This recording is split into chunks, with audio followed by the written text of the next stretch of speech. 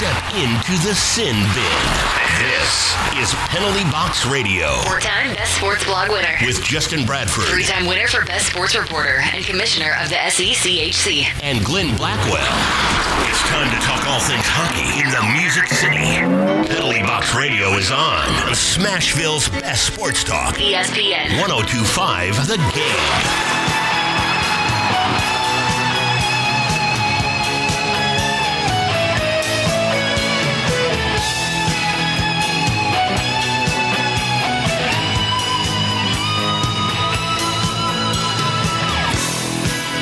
Hello and welcome to Penalty Box Radio here on ESPN 102.5 The Game.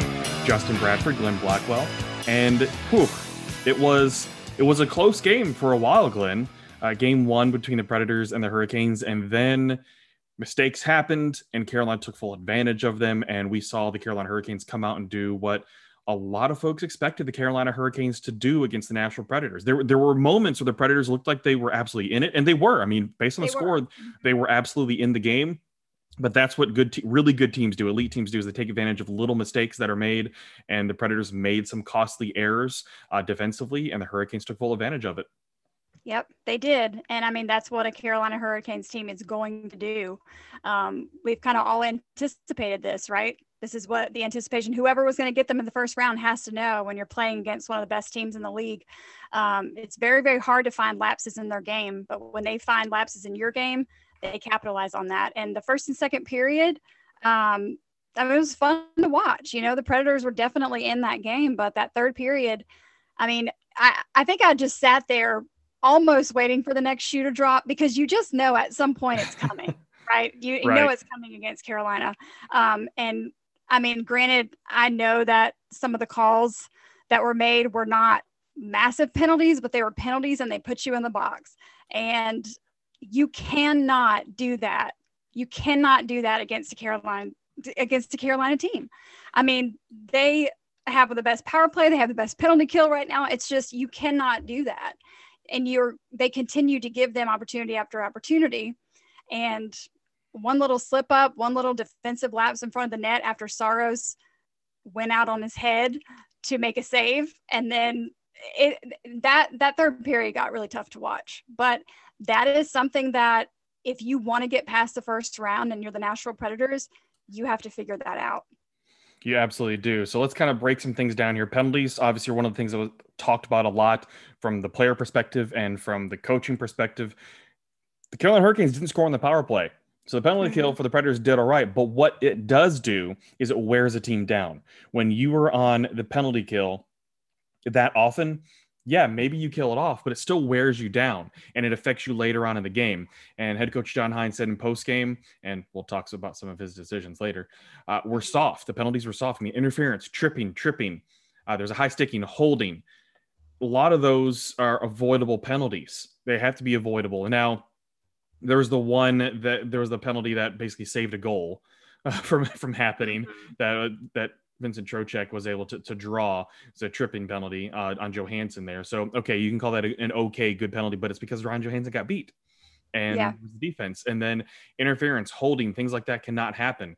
I asked Philip Forsberg about this in terms of the balance, because it has to be balanced between the physicality and also not getting in the box. And we look at physicality. We all know. We saw what was happening out there. But in terms of what the stat sheet says, 48 hits for the Nashville Predators, 55 hits for the Carolina Hurricanes. That's playoff hockey. You do not see this happen in a regular season game. Now, granted, it wasn't because of the physicality necessarily of going to the box, but when you get beat because things may get physical or you get beat out by another player, that leads to penalties. And that's what was happening in this game, is those penalties. If you continue to test the Carolina Hurricanes and their power play, they're going to make you pay. They're going to make you pay tremendously. They didn't. This game, the score could have been worse. It really could have been worse. And that's where my point lies. I'm unfazed at the fact that the Nashville Predators did not let Carolina score on the power play. Like, I'm unfazed by that, because every single opportunity that you give them, you're just inching closer to that next opportunity of them capitalizing and showing you why they have one of the best power plays in the league. So it's just, you're just slowly inching yourself closer and closer and closer, just asking for it, So that's why you cannot make small, costly mistakes, because at some point, it's not going to be a small mistake, and it's going to be big, and it's going to cost you a game. Exactly. I know it may sound like we're poo-pooing on the Preds and everything, but it's more like this kind of went how we kind of expected things to go. And it's one of those things that shows that there's still work to be done on the Predator side, just in terms of, lineup, special teams. So let's go to special teams now on the other side, on the power play side. Oh boy. You could tell there was an element missing, and it was more than just Eeli Tolvanen. I think Eeli Tolvanen obviously could have been out there on the power play and things could happen. You need danger on both sides, on both wings, for a power play to be successful. But even with Tolvanen in the lineup, the second unit of the power play, it's not like they were going to be any better than what they already were. The power play needs a lot of work, and it's not like this game came down to the special teams. Carolina obviously wore the Predators down, but it didn't come down to it. But other games could. This could be the type of thing to where it could be a game 4 and it could be a potential elimination game. Not trying to hot take and say that already, but it could be that your backs are against the wall. Can this team produce a power play goal when they absolutely have to? Right now, no. There were not any signs of this power play being able to step up and put a puck in the back of the net when they had to. Carolina had plenty of chances. The Predators penalty kill and Juuse Saros just stepped up when they absolutely needed to in the PK. But that's the difference you saw. There were opportunities for Carolina that just weren't able to convert. Nashville looked discombobulated in the power play. That's a scary difference. And yes, it's one game, but these are all those things collectively that are going to need to change in game 2 and beyond for the Predators just to get back in the series. We saw how good Carolina can be, even with the shaky rookie goaltender. That was one of those things too, is like the Predators could have taken even more advantage of if they were able to, which Carolina's really good and didn't allow it as much. But Nedeljkovic was pretty shaky. You could tell he was a rookie in net. Now, he's just going to gain more confidence as you go. So if you don't rattle him enough early on, he's just going to build that confidence to not even think that he's a rookie. He's just, I got a great team in front of me. I can do whatever I want. So power play obviously needs some fixing, Glenn. And you were going to take a drink. I'm so sorry. Water. No. It does. It needs some fixing. It needs work. Like you said, there are multiple elements missing, but I think that somebody like an Eeli Tolvanen can go in there and give a jolt, not just to the power play, but to just 5-on-5 in general. I know the last few weeks might have been different than what we had seen from him before, but I think game 1 of the Stanley Cup playoffs, I think that he is a missing element. And I think that his absence, for me at least, was noticeable tonight. And I think that kind of leads us into just, so many people on Twitter are talking. It's lineup. Everybody has questions. I think but what all of us have to remember too is that this is game 1. So I don't think any of us went into tonight saying whatever this lineup is tonight is what it's going to be for the rest of the series. I don't think anybody truly thought that, but I think a lot of the responses were people thinking that. But this is where the game will change or it won't change. And I think that we definitely are going to see changes. It'll just be curious to see what those are. Yeah, John Hynes got a little bit frustrated with the questions post-game. And if you saw my tweet, you knew that was going to happen. Everyone was fully prepared for that to happen, that there were going to be questions about the lineup because it was going with a little extra beef. Yeah, we know the fourth line of, for instance, of Trenin, Jeannot, and Sissons. Yeah, that makes sense. But they also just Matthew Olivier, and it's not against Matthew Olivier. It's like you're taking out a Nick Cousins, Eeli Tolvanen, and especially Tolvanen is probably a big one. But even a Cousins could play on the third line, and he's had some good chemistry with Erik Haula. Rocco Grimaldi's another one that I know people are pretty upset about, but then you sometimes question his defensive game. So there are plenty of questions there. Then, on the back end, going with Goodbranson and Harper over Dante Fabro and even Matt Benning and those guys there. That one was very, very obvious and very, very tough to see. I understand Erik Goodbranson more than Ben Harper. Erik Goodbranson, like, okay, veteran presence and everything. At least he's been in tough situations before. Being out there, maybe he can lead a little bit on the ice. He can be physical as well. But dear God, do not pair him with Ben Harper. Are you kidding me? People have clamored about the third pairing being awful for how many years? and then you dress Eric Goodbranson and Ben Harper. Come on. That is not saying, yep, we have a strong third pairing. Our third pair is going to hit you and you're probably going to beat us. I mean, Carolina's speed and that third pairing, especially when you don't have the last change. Carolina has the last change. So you can only imagine how much Carolina is salivating when you're throwing out a Ben Harper and Eric Goodbranson on a third pairing on a faceoff. Even if it's a Predators offensive zone faceoff, all Carolina has to do, which they did, is get it out of the zone and speed on past them. And then it's just standing there like a traffic cone. So some of those things are very questionable. And John Hynes obviously was frustrated with questions being asked about that, but they're legit questions. We have to ask these questions. Unfortunately, I didn't get mine in, but we have to ask these questions because it's like, come on, Dante Fabro, if you're going to put him out there, the third pairing, fine. But Fabro and Goodbranson, I would have been way more okay with that. Yeah. Way more okay. Well, yeah, I think that's a lot of what I saw on Twitter. And that was kind of what I thought too. I mean, when you think about how this team got to where it is now over the last couple of months, I mean, Dante Fabro played a solid game. But that's where I was kind of stunned. Now, I'm not saying that, he's not going to be in any other games this series. I'm sure that he will. This is just how John Hynes chose to start the series off. But I do not understand the logic behind starting that series off without him and putting Harper in instead. I haven't been able to grasp that one yet. Especially when you're the away team, when you don't have the last change. That arena, watching it on television, that arena is hard to play in. Yeah. That was big playoff vibes. Yeah, and Carolina's tough to play against, especially when you're that third pairing out there. Okay, we've complained a lot. Let's try to find something positive and also get her take on it. Abigail Martin from Penalty Box Radio is going to join us up next. Excited to have her on. She's been doing great things down at MTSU and reporting their athletics, and also has been a great reporter for Penalty Box Radio. Just obviously with COVID and everything, haven't been able to get her into as many Predators games, but she has valuable opinions, and we want to see what she thinks. Up next from Penalty Box Radio, ESPN 102.5 The Game. And welcome back to Penalty Box Radio here on ESPN 102.5 The Game. Justin Bradford, Glenn Blackwell.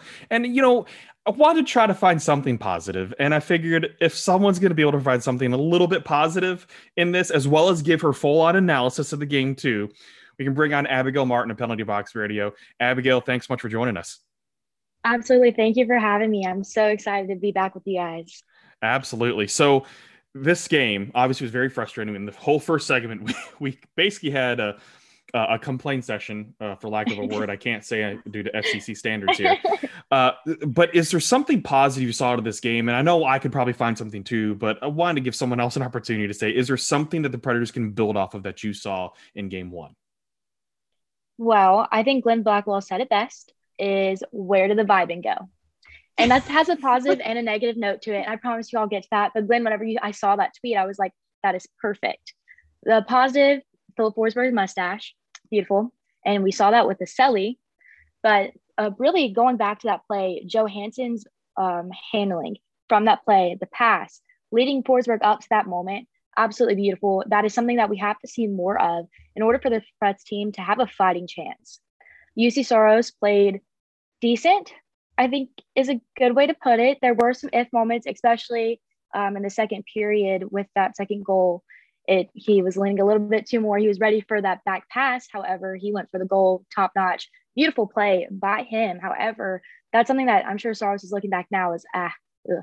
But I think one of the most important things that the Preds have going for them is, at least before this game, how they were able to get into the mentality of this Carolina Hurricanes team. They seemed a little bit rattled, and it was definitely in the first period, they were very rattled. And we saw that in the physicality that was being played. However, after the first period, the Predators have just disappeared. I'm not sure where that went. We saw a little bit of that energy come back with that second goal coming from Haula, and what a beautiful play from Jeannot in front with the screen, using his body. Brad from Justin, I know you said something about that as well. And those screens are exactly what you need. You have to get the pucks in net, but honestly, there were a lot more negatives than there were positives. And speaking of those negatives, Abigail, Justin and I just talked in the first segment about the lineup, there were a few iffy things that all of us were kind of thinking, what? Ellie Tolvanen was out, but I think we kind of anticipated that. John Hines had made it kind of clear over the radio the last couple of days that that was in question. But looking at that third defensive pairing, Dante Fabro sitting out. So let's just say you're Coach Hines looking ahead to game 2. What would you change? Because Justin and I tried to give, we gave our little not hot takes, but we gave our little takes in the first segment about how we feel. But what would you change going into game 2 just to kind of give this team that confidence back that we had been seeing them have in the last couple of months? You said it best. The players that you spoke of, having Dante Fabro and having Ellie Tolvanen back in the lineup, those are definitely two players that I would want to see. The third pairing, they've got to go. They have got to go. 44, take him out, bring it up to 59, and you got Dante Fabro back in the lineup. And it's really bad because I was looking and I'm thinking, is that Matt Irwin out there? It was very confusing. I know, and that's really bad, but I think that's something that can bring the confidence back. And yes, that'd be a confidence hit for them, but at the same time, this Hurricanes team, they're fast. They are so fast, and you have to be able to keep up with them. I saw Harper get ran over probably twice, so he's got 2 strikes against him. I am running very thin on patience. So we have to see these players that are going to come in. They're going to provide that strength, the stability to be able to move up and down the ice to fight with this team because they're great on both sides. I think even throughout the broadcast, we heard you can't give up anything with this Carolina Hurricanes team, and you especially don't want to see it when they're on special teams. So discipline is going to be something we have to see as well. But Rocco Grimaldi, I think he should have a spot back up in this lineup as well. He's someone that he is very fast. And also with that, Grimaldi and Tolvanen are part of the top 5 scorers for this team. So I'm very confused as to why they are sitting out. This is when you need to see them, and especially with the Predators being 0-11 after being 0-11, if they drop the first game, they have never come back to win a series. So you have to make that mark. And I thought we were going to see that a little bit with Philip Forsberg's first goal. However, that Carolina kept bouncing back, and especially when they had that hard push in the beginning of the third with that go-ahead goal, claiming the lead once again. I think Saros should stay in, especially Jeannot. I think he's safe. But I think you definitely have to see Fabro coming in, Grimaldi coming back in, Tolvanen. I mean, that's perfect for the power play. And the Predators, we know, aren't very good on the power play either. And Abigail, you mentioned the mentality when you were answering Justin's question in the beginning. And that's something I often talk about on the show because I think it's important because it is a factor, whether people want to admit that or not. It is a factor in how teams win games and how they lose games. So what do you think that the Predators are going to need from this game 1 going into game 2 to get back to that mentality? Because I mean, we saw glimpses of it. We saw it in the first, but it kind of just appeared that they might have been hanging on by a thread for a little bit. So how do you think they kind of shift that mentality and get back to that confidence of saying, you know what, we know the Carolina Hurricanes are one of the best in the league. They're tough, but we can and are capable of beating this team. Absolutely. And that's even if you have to look back at the regular season when they were able to clinch this playoff that they're now in. I mean, they were able to have this great game. They have amazing depth with this team. I think bringing in the speed is going to be a big thing for the confidence of this team. Once they see that as soon as the puck drops for the first period for the game 2 on Wednesday, that they're able to catch up, they're going to feel a lot less winded than they are whenever they sit on the bench. Or even when they're going across, we saw a lot tonight. They were just really hanging on by a thread, like you had said. They're trying to catch up as much as they can, and they're doing nothing but they're throwing the puck back. They're just trying to get reset. They're trying to get fresh legs out on the ice because they can't keep up.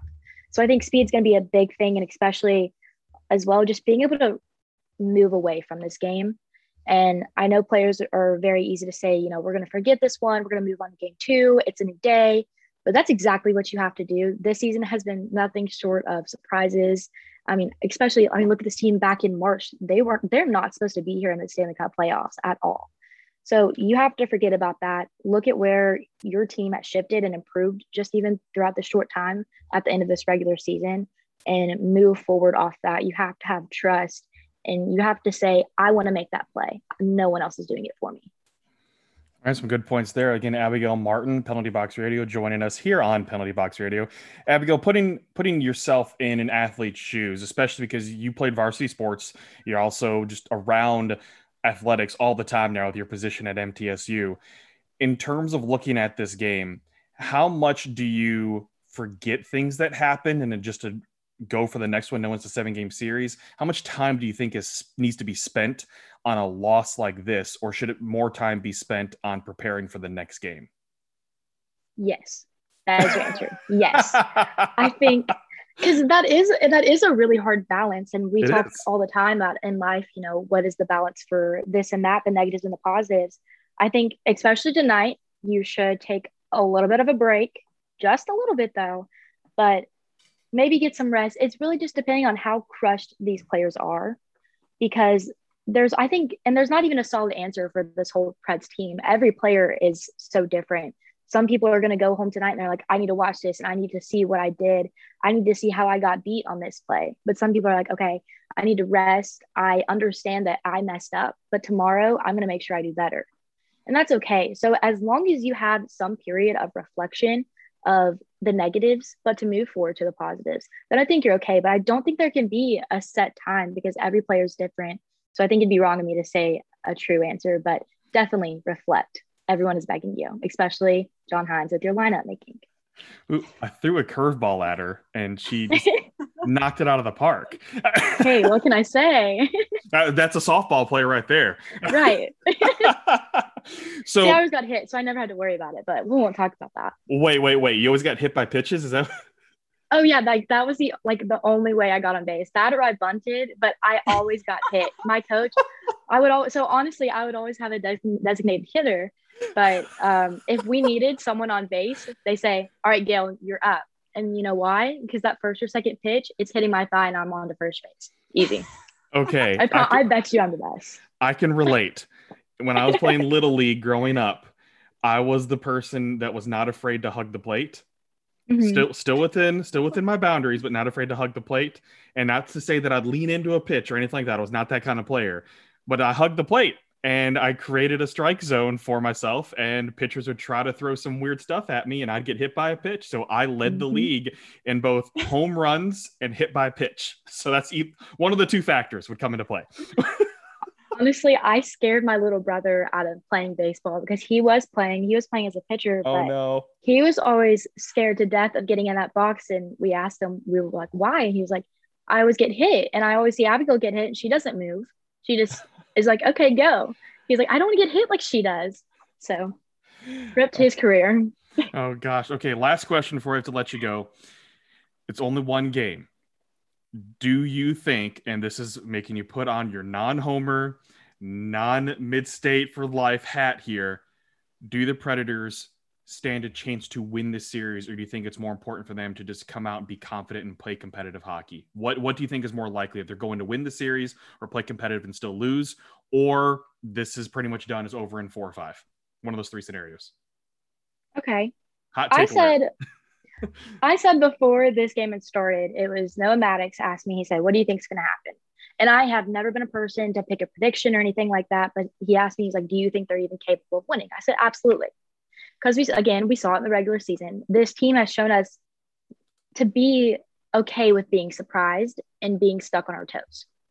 And I think that speaks for every fan, for all media and everything. You don't know what to expect, even when you think you do. They're moving in the right direction. So I absolutely think that they are capable of coming out to winning this series.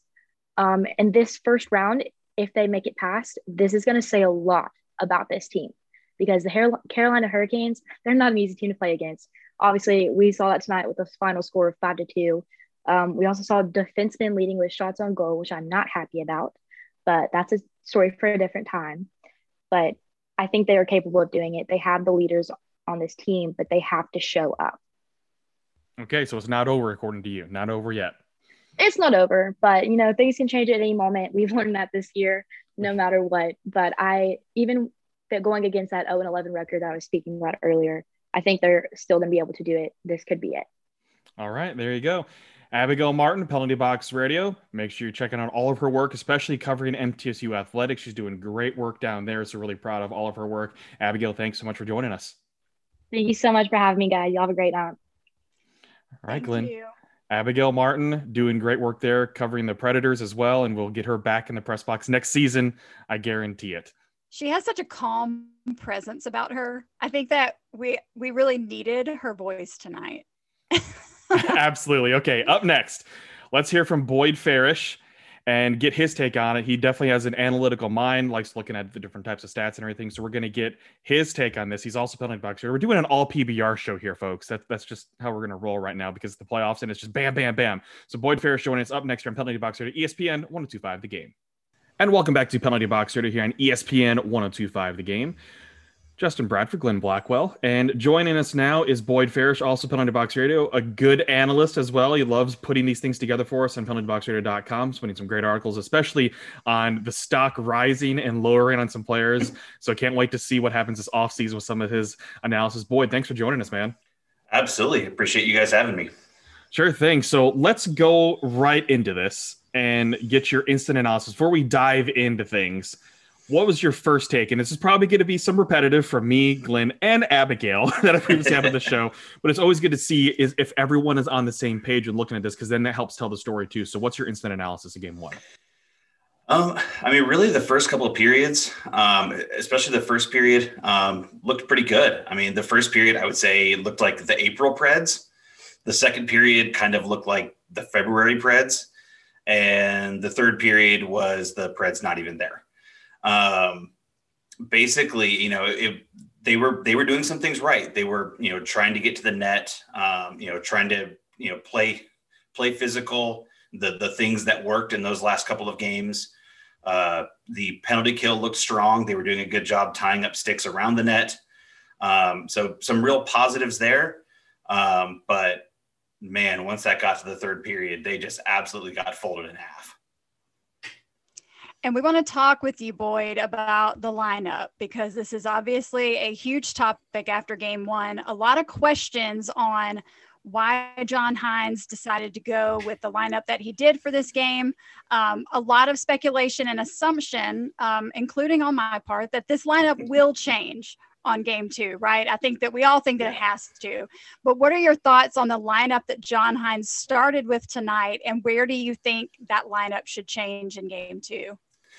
Sure. What I really feel like is for this game, Hynes tried to double down on those last two games. So playing physical, really trying to, drive that hard play, that heavy forecheck against a team that is simply faster and more skilled. Where that works in some cases, Trenin and Sissons were both quite good, both in bringing the physical play, but not losing the possession battle. On the flip side of that, Harper and Goodbranson were terrible. Against a team like Carolina, your defensive pairs especially have got to be able to move the puck. And Harper and Goodbranson just can't do that. And Carolina is very fast. Harper and Goodbranson are, not. So even if you're going to keep that physical play among the forwards from Trenin, Sissons, Jeannot, Olivier, who were all, had pretty solid games, you have to compensate defensively and have skaters that can more effectively keep up with the Canes' speed, but also be able to move the puck when they're under pressure in their own end. And Boyd, looking at the lineup again from tonight, we saw Philip Forsberg, Ryan Johansson, and Victor Arvidsson back together again. What are your thoughts on having the Jofa line back together, what you saw tonight, and would you make any changes there? I might. With Arvidsson having been out for a couple of weeks now, it might serve him well to maybe drop to the third line and just maybe see some easier defensive assignments. I don't think he deserves to be scratched. That's just some tough sledding against a very good top four for Carolina. So, is there an opportunity to maybe even put Matt Duchene there, who looked good with Forsberg and Johansson in that last game? And strangely tonight, he was almost 70% possession on the game, had a primary assist on Howla's goal, but for some reason only played 7 minutes of 5 versus 5 ice time, which was, I believe, the lowest among all forwards. So, part of the issue is, you have to have some offensive firepower to keep up with Carolina. They're just too good offensively. You're not going to shut them down night over night.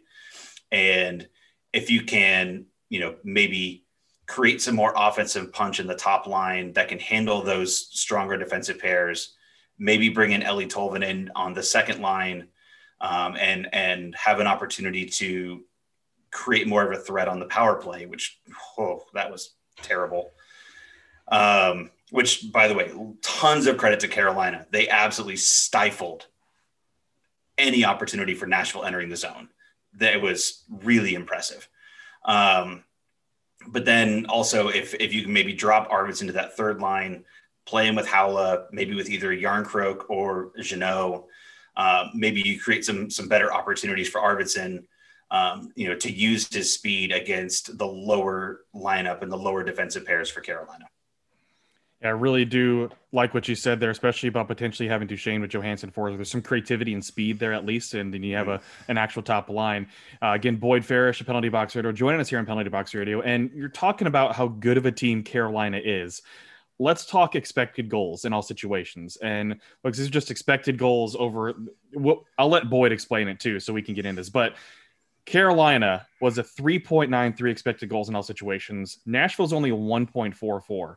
So that just shows how good of a team Carolina is when those are the expected goals numbers right there too. It's not just mistakes being made by the Predators not doing this or that. It's just Carolina's that good. Is there anything the Predators can do to stifle that? And what would they need to do to stifle that Carolina offense, which is so powerful? And I'll go and throw out two of the top guys didn't even really score for Carolina in terms of 5-on-5 goals. Like Svechnikov had the empty netter and Aho was off the score sheet. That's dangerous when they're winning like that. And those two guys aren't even scoring. Yeah. I mean, really the biggest things, you have to limit the neutral zone turnovers. Carolina and also the defensive zone turnovers. Carolina is so fast and so skilled. They turn those plays around and turn, defense or neutral play into offense very quickly. And they move themselves and move the puck very quickly. So really it's a very stable game that the Predators have to play. They have to get the puck deep. I know, total cliche alert. But they have to work the puck into the zone and make Carolina work defensively, and not just bringing the physical play. Because I think almost anybody watching the game tonight would see Carolina was ready for it. They were hitting back, they were pushing back, they were ready for the physical play. So while you want to maintain that, you want to change it a little bit. Make them think about what you're going to do. Are you going to play the puck or play the body? And then on the defensive side, really have to maintain structure and not start chasing the puck, and also really moving the puck quickly. A couple of the goals that got scored, especially Jordan Stahl's second, Ryan Ellis under pressure tried to turn the puck over behind the net, and 5 seconds later it was in the back of the net. In that moment, you got to move the puck. You got to get it out of that area and start to, reset the defense, reset the structure, and work back towards regaining possession and working for a clear. Yeah, a lot of good points there. So let's look at the back end. The Predators obviously have some choices to utilize, and we already kind of touched on this, but going with Harper Goodbranson was a what in terms of this, I'm okay with Goodbranson, but just not with Harper. That is an awful pairing to put out there because of Goodbranson, what you think he's going to offer physicality, leadership-wise, veteran presence, whatever you want. If you had the choice between Fabro or Benning that should be out there, let's just try to put our minds in John Hines and David Poyle's head here too, because thinking that they're going to dress Goodbranson, period. But that's probably going to be rotating other spot there too. What is your take on Fabro or Benning being out there? Game 2, I think it would probably end up being Benning. And that's nothing against Fabro. I think Fabro actually had a really nice season going before he got hurt. He just hadn't played a whole lot in quite some time. So I think in a game 2 where you have to keep it tight, you can't have mistakes. If you're going to ice Goodbranson, you probably need to ice Matt Benning with him and maybe save Dante Fabro for a home game. Ooh, yes, I like that. So going into that too, to kind of wrap things up, how much consideration, and this is the question I want to ask John Hines, how much consideration do you take into the last change? And that being said too, I would have been more okay. And when I say that, just take that with a grain of salt, people, more okay with the Goodbranson Harper thing at home, because at least you have the last change, than it would be on the road where Carolina could just go, really? You want to do that? Sure. Yeah, we'll take that. So how much consideration do you take last change, especially in the playoffs? Because matchups are what get talked about so much in the playoffs. So how much consideration do you take into that last change for the home team thing? If they're thinking about icing bigger, slower players, I mean, that has to be a consideration. I think that's something you can look at home if you want to ice that larger, more physical lineup. On the road, you have to have the guys who can move the puck and the guys that can skate, and that's was just incredibly borne out in this game tonight. Especially it got in the third period where it felt like Harper and Goodbranson were out there for half of the period because they just kept getting stuck in. They couldn't get it out, and they just kept having to ice it. And then every time they get back on the ice, last change, here comes the SAT line, and just hem them right back in. And so it's something where it was an interesting test, I think, to see how Carolina would respond to the kind of uber physical lineup. Carolina passed that test. They played very well against it. And if the Predators are going to push deeper into this series, they are going to have to rethink the lineup and get some more puck moving and better skating defensively and a bit more offensive firepower offensively. All right. Well, there you have it, folks. Boyd Farish with his take. Some good analysis there on the Nashville Predators in Game 1. Boyd, we appreciate it, and we'll be looking for the next article here in the near future because I'm sure you're going to have a good one here whenever this series is over. Absolutely. Really appreciate it, guys. Thanks so much for having me. All right. It's Boyd Farish of Penalty Box Radio joining us here. Up next, let's look at instant game reaction and some questions, topics you want us to cover from Twitter. Up next, Penalty Box Radio, ESPN 1025 The Game. And welcome back to Penalty Box Radio here on ESPN 1025 The Game. Justin Bradford, Glenn Blackwell. Big thanks to Abigail Martin and Boyd Farish for joining us, both the Penalty Box Radio crew. Really appreciate that and just love seeing great representation from the PBR folks out there providing different types of analysis. Now, let's go to the Twitter sphere, Glenn, and see what fans had to say instant reaction. I asked last night, immediately following the final horn, for some instant reaction and topics they wanted us to discuss. And, oh boy, people were... I love a good instant reaction. People were excited. Not just excited, but they were excited. They were real excited. So let's roll from the top of things I was just copying and pasting in here so we could read it. Tyson Hinchberger, would you dress two of the worst statistical defensemen in the league as a pairing for a road game where the opposing team has last change? Well, the answer is no, I would not. Shout out to Tyson. The answer is no. The answer is no. That's. I'm very curious to see what happens at the third pairing in Game 2, and I think Boyd hit it on the head in terms of what the thought process was, which is doubling down and saying, "Hey, it worked in these two games, and we were able to kind of shut down Carolina. Let's see what happens if we do this again in the playoffs." Well, we got our answer. Yep, and now we know. Now John Hines knows. Yep. Go from there. Yep. Bradley Moyer, also lineup decisions would be my biggest question. That's the big one for me. I want to see Eeli Tolvanen in there. And I like what Boyd said about putting Duchesne back up at the top line to see there Arvidsson down the third to reduce his defensive responsibilities. I think actually would work in his favor and hopefully get a good matchup to use Arvidsson's speed against maybe a lesser, and that's saying that very quotation marks, lesser Carolina line because they're so deep as well. So I do like that. I like Tolvanen getting in there. And the biggest thing for me is that third pairing in terms of lineup. Got to change that. Either Fabio or Benning has to come in. 100% has to come in. That has to be a change. And me, I'm not as sold on getting Grimaldi in the lineup, especially in the playoffs. There's a lot of defensive responsibility that comes in the playoffs. I think home game for Rocco Grimaldi would make a lot more sense than an away game for Rocco Grimaldi. Those are things right there that I'm looking at. Okay.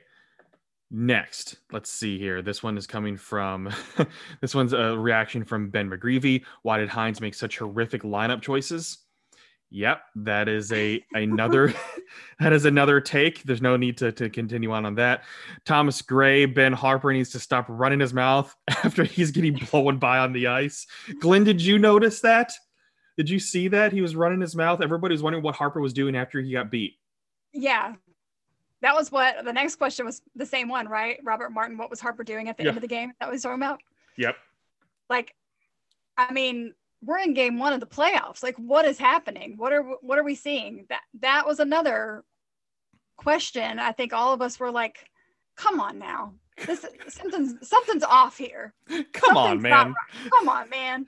I think you've been here before. You know better than that. Right. He hasn't. Pred Kelly, not surprised to have seen the lineup decisions. Some top guys had very bad games too. Yeah. Roman Yossi did not have the best game of his life. Ryan Ellis did not have his best game. They both got beat a little bit too, and had some elements of the Dallas series where Ellis got beat plenty in that one. So Ellis is a competitor. In terms of, we know when he's pissed off. So it's about how is he going to respond? How are all these players going to respond? But especially that top pairing for defense, how are they going to respond to this? Because they did not look that strong. And they're capable of being extremely strong. So again, line of decisions there. Dylan King, it was pretty good until about halfway when we stopped shooting. We kind of owned the first period physically, then lost it. A soft goal and then a few bad defensive plays can absolutely ruin a good game quickly. Disappointed with the 0 for 4 power play. 0 for 5. I'm sure Tolvanen could have helped. I mean, that's a lot of big points right there. Mm-hmm. A lot of Dylan just kind of hit everything. I mean, the Predators were absolutely in this game. They were. We've discussed that. They were in this game. They had their chances. And then some bad decisions, not being able to clear the puck out. And there was a goal that obviously Saros would probably want back. But then there's some beautiful goals that Carolina Hurricanes scored too. I mean, that stall goal, that awkward angle, okay.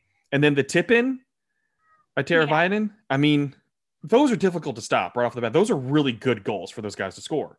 Yeah, that first stall goal, I mean, that on any night of the week, they're not a goaltender in this league is saving that. I really don't think that they are. So it's, I mean, it has to be the complete package, and they're. Yeah, Atticus is definitely really ticked screaming. off. I'm so sorry. Atticus watched the game too, and he's not happy. As you all know, we've been doing our shows via Zoom, but Glenn's cat Atticus is definitely not happy about the results of this game. He is pacing the computer, and he's not happy. So he's definitely not happy. But that's his hot take of the night. That's his hot take. Noah Maddox, series doesn't really start until the home team loses. That's about all the positives I have. LMAO. That is a big thing because we've seen it how many times too, where a team can bounce back in their home games. And this is kind of what I predicted, is that the Predators would come into Bridgestone Arena down 0-2. They'd win both of those games at Bridgestone. And then I think that's when Carolina would kick it in and the Predators would lose in 6. Because I think that, especially, I think the Predators win game 3. That is my big take, is the Predators will win game 3 at home, feeding off that energy, and then something could happen. It could flip one way or another. But yeah, the home team losing is a big thing. The Predators, though, when we look at the stats overall and their history, every team's different, but historical facts come into context here. They're really bad in the playoffs when they've lost game 1. I mean, winning game 1, pretty stellar. Losing game 1, not the best. Not the best at all. So let's look at the next one here. This comes from Zach Bodenheimer. Changing lineup for no reason. 2 players that were playing well had no business not playing tonight. Third period, Hines didn't make any adjustments, and Carolina was the more physical team, getting 18 to 20 shots on goal. That's not winning hockey, not the same Preds team of late. I mean, I'm looking at some of these takes on Twitter, and they're very good. You don't always expect that. And this is not trying to demean anybody. It's that everyone understands how good Carolina is and understand the position that the Predators are in and how good they have to be in order to have a chance against Carolina. And I really do appreciate that I'm not seeing takes that are making me roll my eyes as much. Well, yeah. And I think that a lot of people, what I'm seeing, they're also very aware of what the Predators team is capable of. Right. Yeah, the playoffs are a different beast, but not saying that, oh, it's not, I mean, yeah, it is possible the Predators could win, but we've already given our takes on this. Neither one of us think that they're going to win the series, but we do think that they're capable of making this a very competitive series. And that's a lot of what I'm seeing on Twitter. And I think I'm seeing a lot of the frustration too of people knowing that and then starting to kind of see the wheels fall off and saying, come on, Predators, we've seen you do better than this, although you are matched up against a very, very difficult Hurricanes team. So absolutely. This one comes from Zach. The Muddy Drunks could have produced more on the power play. I stand that comment. Have to play Tolvanen Wednesday, right? Yeah, I would think Tolvanen would come in there. This one comes from Tim Wills. Lineup decisions. When do we scratch Duchesne? Please, God. Who? I cannot see the Duchesne scratch coming at all. I can't see it. I mean, he got the point. That's going to be difficult for them to pull off. And plus, he's an $8 million guy. It's going to have to be really awful. And granted, his ice time was very limited. That is definitely something to look at. His ice time, his lines ice time was very limited in this game overall too. So that's something to look at.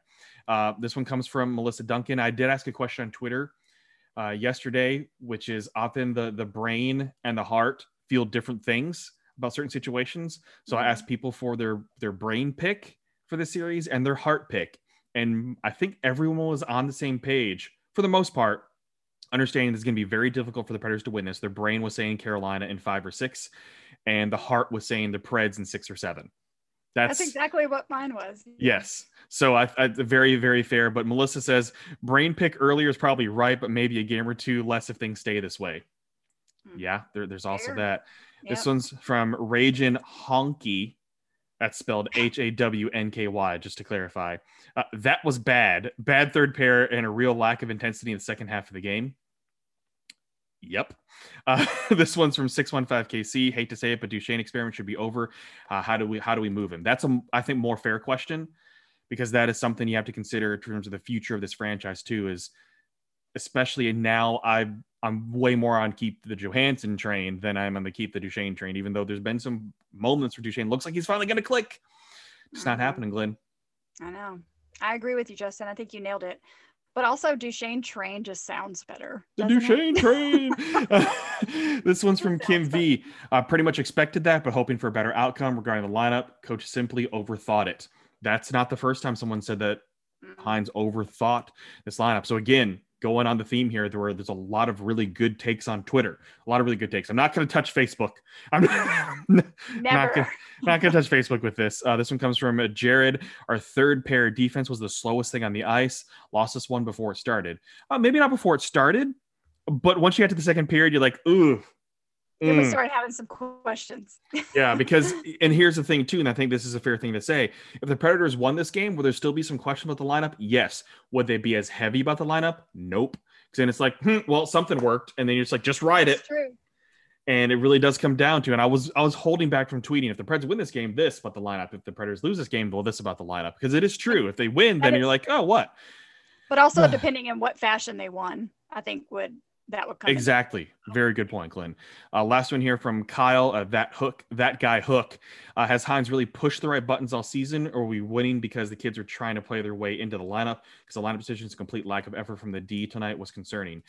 So I'm kind of wishy-washy on this with Hines. I give Hines a lot of credit for a lot of things that have happened in terms of making some good decisions overall, and riding certain players out and putting certain combinations together, like the Sissons, Jeannot, and Trennan. I've thought that line overall done really well since they've been together. Granted, it's only 15-ish games they played together in the season, but they played really well. And putting a guy like Cousins with Haula, sure, I've liked that. And Mikael Granlund has seemed to do a little bit better by helping some of the younger guys out and playing with Cunnin and sometimes Tolvanen.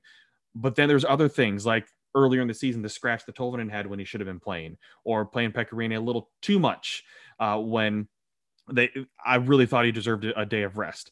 And then this game. So obviously I'm not 100% sold on the lineup decisions, and hardly anyone's going to be 100% sold on lineup decisions.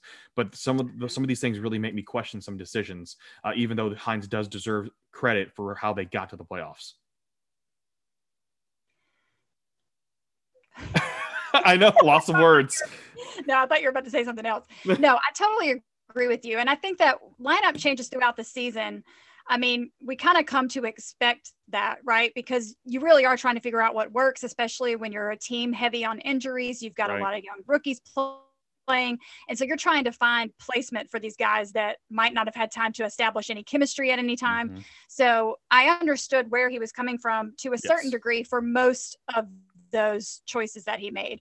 I did, however, question tonight, and I will question a lot of what I've said before if something major doesn't change for Wednesday's game.